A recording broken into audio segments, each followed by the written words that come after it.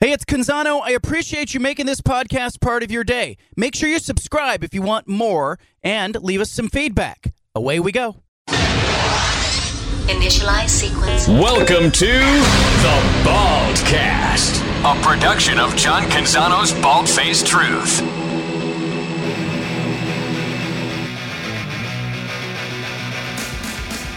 You've got the home of the truth. Back to The Bald-Faced Truth with John Canzano on 750 The Game. I'm in studio. Fletcher Johnson has popped in. For longtime listeners of the show, you will remember Fletcher Johnson. He was part of the show. He's an installment in the show for like 100 years. He is sitting in the studio. It's good to see a human being in the studio. Yeah, right? Let's go. Good, man. How are you? I'm well. I got a bunch of things I want to talk to you about, and you have a wish that you want to share, and we'll talk about that coming up. Yeah. But we've been talking about Dan Lanning. Your family, correct me if I'm wrong, you guys have had Duck season tickets for like 50 years. Yeah, my parents have had them since before I was born, and that's 35 years right there. So something like that. Okay, so give me an idea. How is Dan Lanning being received by Duck fan? I think people are excited, and, you know, we hear it in the callers earlier today. People are excited about it. I think for me, when I look at it, I think a young guy who seems to want to put down some roots is obviously a good thing. There's a program that had a lot of stability at the head coaching position for a long time with Rich Brooks and Mike Bellotti, and then basically since Chip Kelly left, it's been kind of a revolving door in a lot of ways. So I think people are excited. I'm certainly of the more realistic perspective of, hey, get to 9 wins this year, and that's a successful year. You're not going 12-0. No, not going 12-0. Not a chance. Not a chance. Okay. But you see what Utah's bringing back. You play Georgia to start the year. There's just a couple games in there where you go, you just got to expect to lose them, and if you win them, that's a cherry on top of the ice cream, right? I left media day thinking there might be a bunch of 7 and 8 win teams in this conference because it just has that feel. Like I wouldn't be surprised if Stanford, they went 3-9 last year. Wouldn't be surprised if Stanford won 7. Yeah. Like, you know, Cal could win 7. Oregon State could win 7. Oregon could win 7 or 8. Like there's just a whole bunch of teams, like aside from Arizona and Colorado, that you could go. Washington could win 7. Washington State. Like I feel like it's going to be one of those years where they all beat up on each other and the rest of the country goes, oh, the Pac-12 sucks. Right. But it's just parity. What do you make of all the realignment stuff? Give me the reaction in your world. Man, I don't know. You know, I think it's one of those signs. I feel like I'm getting old, right? Like I'm starting to go, man, college football isn't going to be like it was when I was a kid, you know? And it's like, nope, that's just kind of the way the world works. You know, I think the interesting thing that I always come back to is the conference was in a position to me where they were lose-lose, right? Like it seemed very clear that USC was unhappy and they were not going to express their unhappiness until after they had made the decision to leave. UCLA is a whole different ballgame, right? But you think of some of the decisions that were made over the course of the last 5 years, whether by Larry Scott, whether by Ed Ray, the president of Oregon State, one of the staunchest supporters, and you understand why, and you understand the position that Ed Ray, let's say, was in specifically. Is you know that USC and UCLA were going, we shouldn't be sharing money, or we shouldn't have equal revenue sharing with these schools that aren't bringing in any money and don't dedicate any resources to their athletic program or specifically maybe their football program. But Ed Ray's going, well, this is great. We love it. Let's keep status quo. It's great for Oregon State. Yeah, exactly. Yeah. So if he doesn't say that, then Oregon State loses out. But then if he does, then USC and UCLA are going to cut bait and go, well, we're out. See you later, you know? When you were part of this show, give me your years that you were here, because I feel like we were talking about Larry Scott while you were there. Yeah, absolutely. I was 2012 to 2016, somewhere in there. We were saying at the time, this is a problem. He's driving the conference into the side of the mountain. And, you know, at the very beginning of that, I can remember like in 2012, 2013, people were telling me I was crazy. Like people at the Pac-12 offices were going, oh, he has such job security. You're nuts. And I'm like, I don't think so, because you could see where it was headed. Like they were flying full speed towards the wall. I think it was interesting is it seems like the further that we get away from his tenure, you start to realize that instead of bringing the universities together, he pitted them against one another, is the way that I kind of perceive it, because you have situations like we talked about with Ed Ray and Oregon State where it was very much, well, USC and UCLA might want to do this if you don't, you know, fall in line or do this aspect, right? So the thing that I look back on that I feel like, you know, we should have been more aware of with Larry Scott and we weren't because you were coming off of the Tom Hansen era of Pac-12 or Pac-10 commissioners at the time. Is there was no vision forward at all to speak of. Only his job security. Right. That was the only thing he would talk about. Or I felt like, to your point about like who he was managing or whatever, he only managed his own CEO group. He was only worried about his bosses. Yep. He wasn't worried about the ADs or the universities. It was those 12 bosses that he knew held his contract. Yeah, absolutely. And it's interesting. It'd be so interesting to go back into some of those meetings and see how he framed his argument as it related to the conference media rights deal and making sure that they controlled their own rights and controlled their own network and things along those lines. Because he obviously was a very convincing individual in the way that he expressed himself to that CEO group, but you have to imagine that there were some, at least I hope, that could have read between the crap to realize that there was something else going on here that was not going to be good in the long term for the conference. Yeah, it was bad. And when I go back, and I have so many Larry Scott cuts in the system here, but I'll just play a couple and we can kind of get to it. But when he was talking early on about the Pac-12 media model, rather than having our rights locked down long term in a situation we can't control, we'll be able to capitalize both in the short term and the long term. In the coming years, I believe that the collegiate model will continue to evolve as well. I believe it will ultimately not only survive, but be strengthened by the reform movement, which the Pac-12 has played a leading role in. Ouch.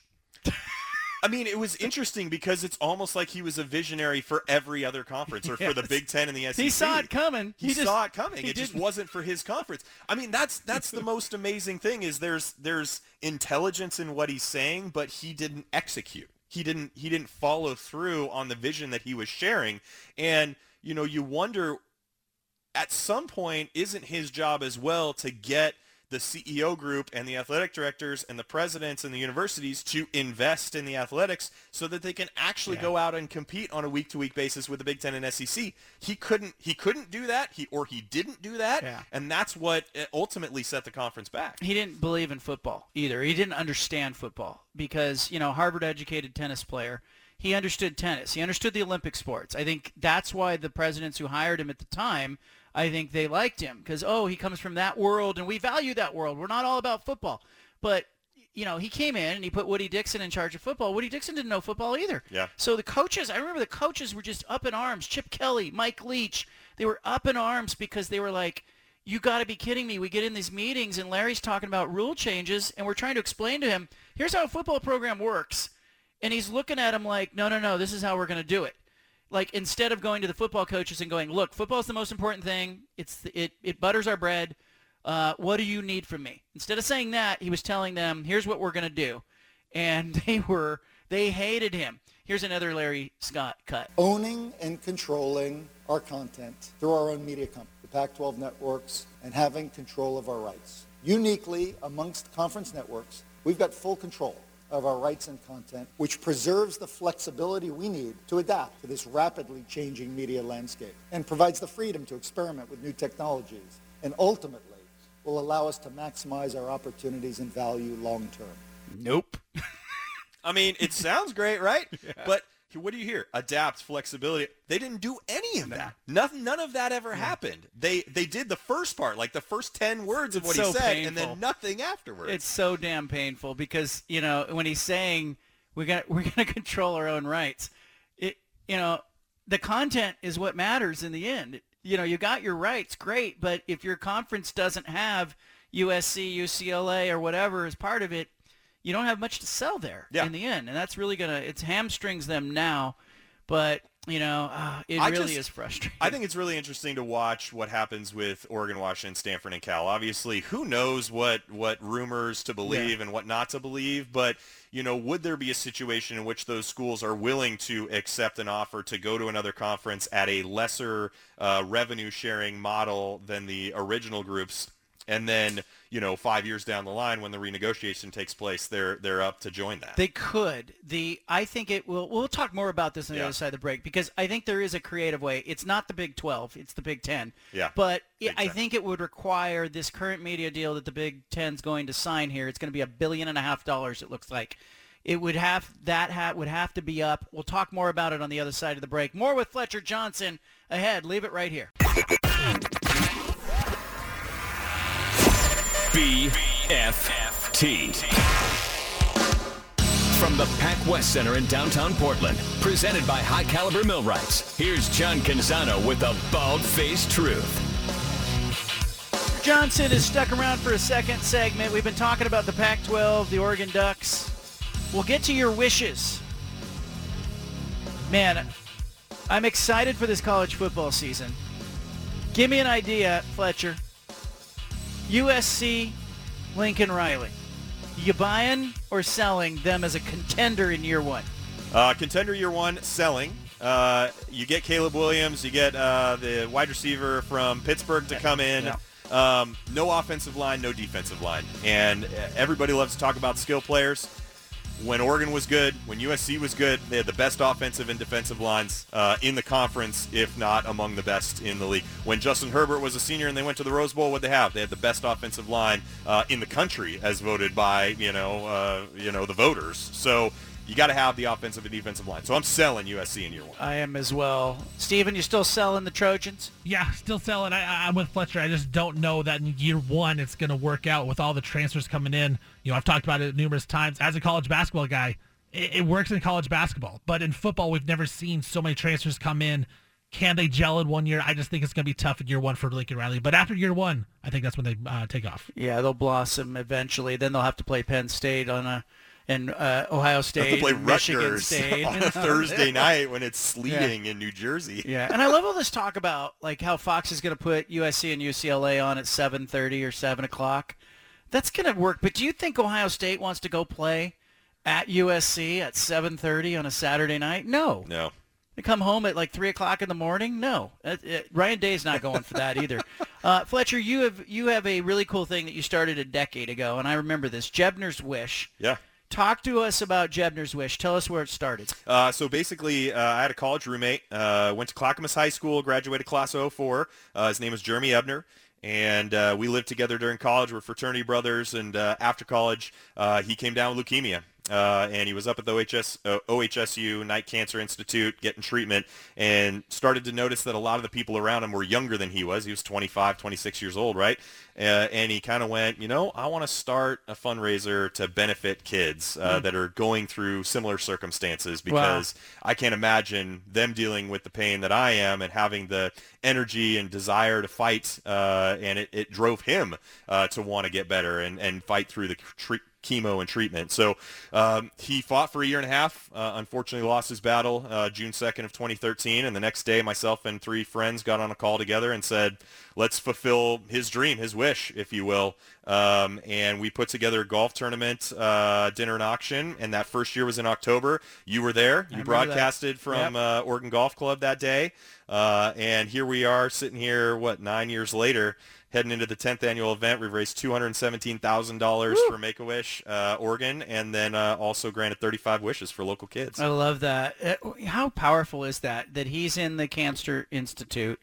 A lot of us would be sitting around feeling sorry for ourselves, going, hey, I got a bad deal. And instead he's looking around going, what can I do to help some of these other people?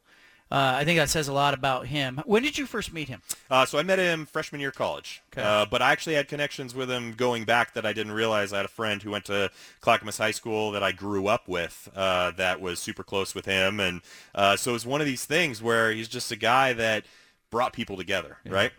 I mean, I think that's the thing. His last name, Ebner, in Hebrew, the root of it means father of light. And he's someone who brings people together, and he continues to bring people together on a yearly basis. I mean, I kind of early on in the early stages of the golf tournament became the main contact with Make-A-Wish, and that eventually parlayed into me now working for them. And I think, I got that job in December of 2018, and it was 5.5 years after he had passed away, and he's still having an impact on my life today in a big way. I love that. Give me an idea. When you say grant 35 wishes, what are we talking about? Yeah, so basically anything and everything in terms of the wishes. So we've had wishes to go to Jedi training at Walt Disney World. We've had wishes I'm in. Right? Like, doesn't that sound like fun?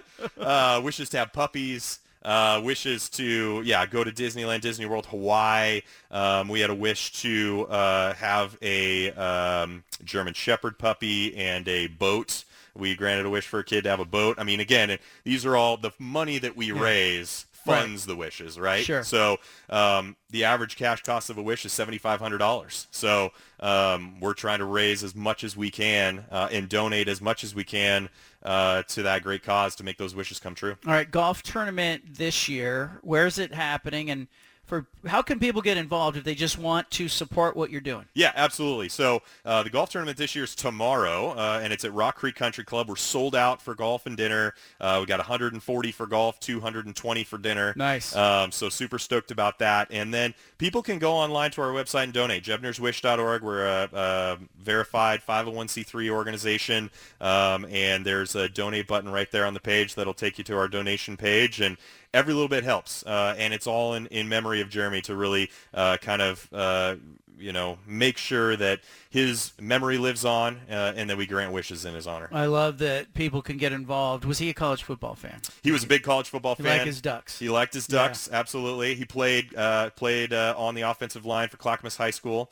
Their 03-04, I think, would have been his varsity years at Clackamas. So, yeah, he was a big football guy for sure. I love that. And how has this thing grown? Did you imagine when you guys started it that, 10 years later you'd be doing the same thing? The dinner would have 200-plus people at it. Like, event one, I remember it being a lot of friends and family. Yep, that's what it was. Yeah. That's what it started off as. And, the amazing thing is I would say about 70% of the people that come every year have been every year since the first year. So people bought in to support us, really enjoyed the experience, and that's what we're all about, is providing an experience that's fun, but not your typical charity golf tournament, right? Like, you're not getting harassed on every hole by sponsors. We have sponsors for every hole, but they're there to be like, yep, we're donating our money, but we're going to let your golfers go out and have a good time. Yeah. And it was the perfect group of people to come together to do it. But to answer your question, there is no way in heck I ever thought we'd be here in year 10. So statistically, about 55% of nonprofits fail within the first 3 years because there's no vision, no kind of backing behind it that really is long-standing. And so for us, I think having one singular vision to be able to grant wishes in memory of Jeremy has really allowed us to stabilize and create some longevity there, and it's really grown from there. And it's neat for me to see you. I mean, look, you still do radio. Yep. You're on the Timbers broadcasts, and I know that people know you from your time on the Ducks pre and post game show, and obviously on this show over the years. Like, I've watched you grow up. You got married, you had kids, and now and look at now, you got 2 kids. And now you're working at Make-A-Wish, and you're doing something that matters. The rest of us are sitting around doing radio, and you're doing something that matters. You do a lot that matters, too. You do a lot that matters, too. But no, I appreciate that. And, hey, that's what it's all about, right? I mean, I have a job that fulfills me. I have a wonderful family, a beautiful wife, and 2 wonderful kids, one of which that came to Camp Exceptional this year and had a wonderful time at that. And that's really what it's all about. And I think, I felt like you were someone who taught me how to be confident in myself early on in my professional career, and certainly staying in touch with you and kind of learning from you as you've gone through some of the different trials and tribulations and happy moments that you've gone through have certainly had an impact for sure. Let me ask you, we're visiting with Fletcher Johnson. He's in studio today. Stephen and Sean, fairly new to this show. Yeah. There's I keep a notebook that has everybody who's ever worked on the show, okay? Hundreds of names in there. Yeah. Give these guys some advice, because you had staying power. Like, you were here, and you stuck. Well, how do you stick? What I would say is... how do you deal with me? More importantly. Hey, I think you have to earn respect, right? That's what it's about. When you earn the respect, the rest kind of falls in line. And I think early on, if I think back to the early days of the Bald-Faced Truth, when we were on Bancroft back in that old building, there were some times where I had to earn my keep, when I was answering the phones on the BFT. Did I ever yell at you? Oh, yeah, absolutely. Yeah, heck yeah, you did. Hey, that's fine. That helped me learn, right? There were some times where I had to tell you to kind of, go take care of yourself. Yeah, I'll do my thing, back right? off. Yeah, exactly, right? But that's how you learn. And so, yeah, I guess my advice would be the couple pieces of advice that I got from my time in radio, a couple of them came from you, is just to be confident in who you are, study up. You're the expert. You're on the radio because you've done the research and made the effort to learn and study these things to be able to talk about them, right? So you kind of do those things, and then you treat people, the way you want to be treated. Treat them with respect. And that's I think, what's gotten me to where I'm at. Work hard, take care of your business, and love your family. Love your family. Love your family before you love your job. That's right. Your job will step right over your cold body. Let's be real. Let's be real about that. And here's another thing you'll note, because you're here and you've been around me a lot. There are hardly any notes in front of me. Okay, there's no transcript. There's 2 computer screens. I'm not doing anything on any of them. Nothing here is scripted. I get the sense that probably Sean and Steven, I don't want to speak for you guys, but you guys probably view me as a little bit scattered. I don't stay on time. I kind of do what I want to do. They have to get in my ear a lot. Like Steven right before the break was like getting in my ear to talk to me about something. Yeah. But I know what I want to do. Like, I want the show to go where it wants to go, because I know what, as a listener, what I want to hear is I don't want to hear somebody scripted and, constrained by what is going on. I want the show to kind of flow. Yep, absolutely. That's huge. I think that's one of the most important things. You can very easily tell it. TV news is great for what it is, but it's very scripted. Yes. Everything is written down, and that's one of the great things about this medium. I think as well, it's helped me kind of grow into being able to speak relatively easily and not think twice. Like, I'll go back and watch myself and go, gosh, what was I doing? Or why was I moving my hands that way, or what have you, right? But, kind of perfect example is tomorrow night. I'm going to be giving a speech at the dinner portion of the event that I kind of didn't know I was going to be giving until about 8 hours ago. And I'm going to have notes and stuff, but I'm not going to script anything out, and I'm not going to practice it in front of anyone ahead of time, because I want it to seem natural and not rehearsed, right? Yeah, which it should be. Yeah. Like, that's how people talk.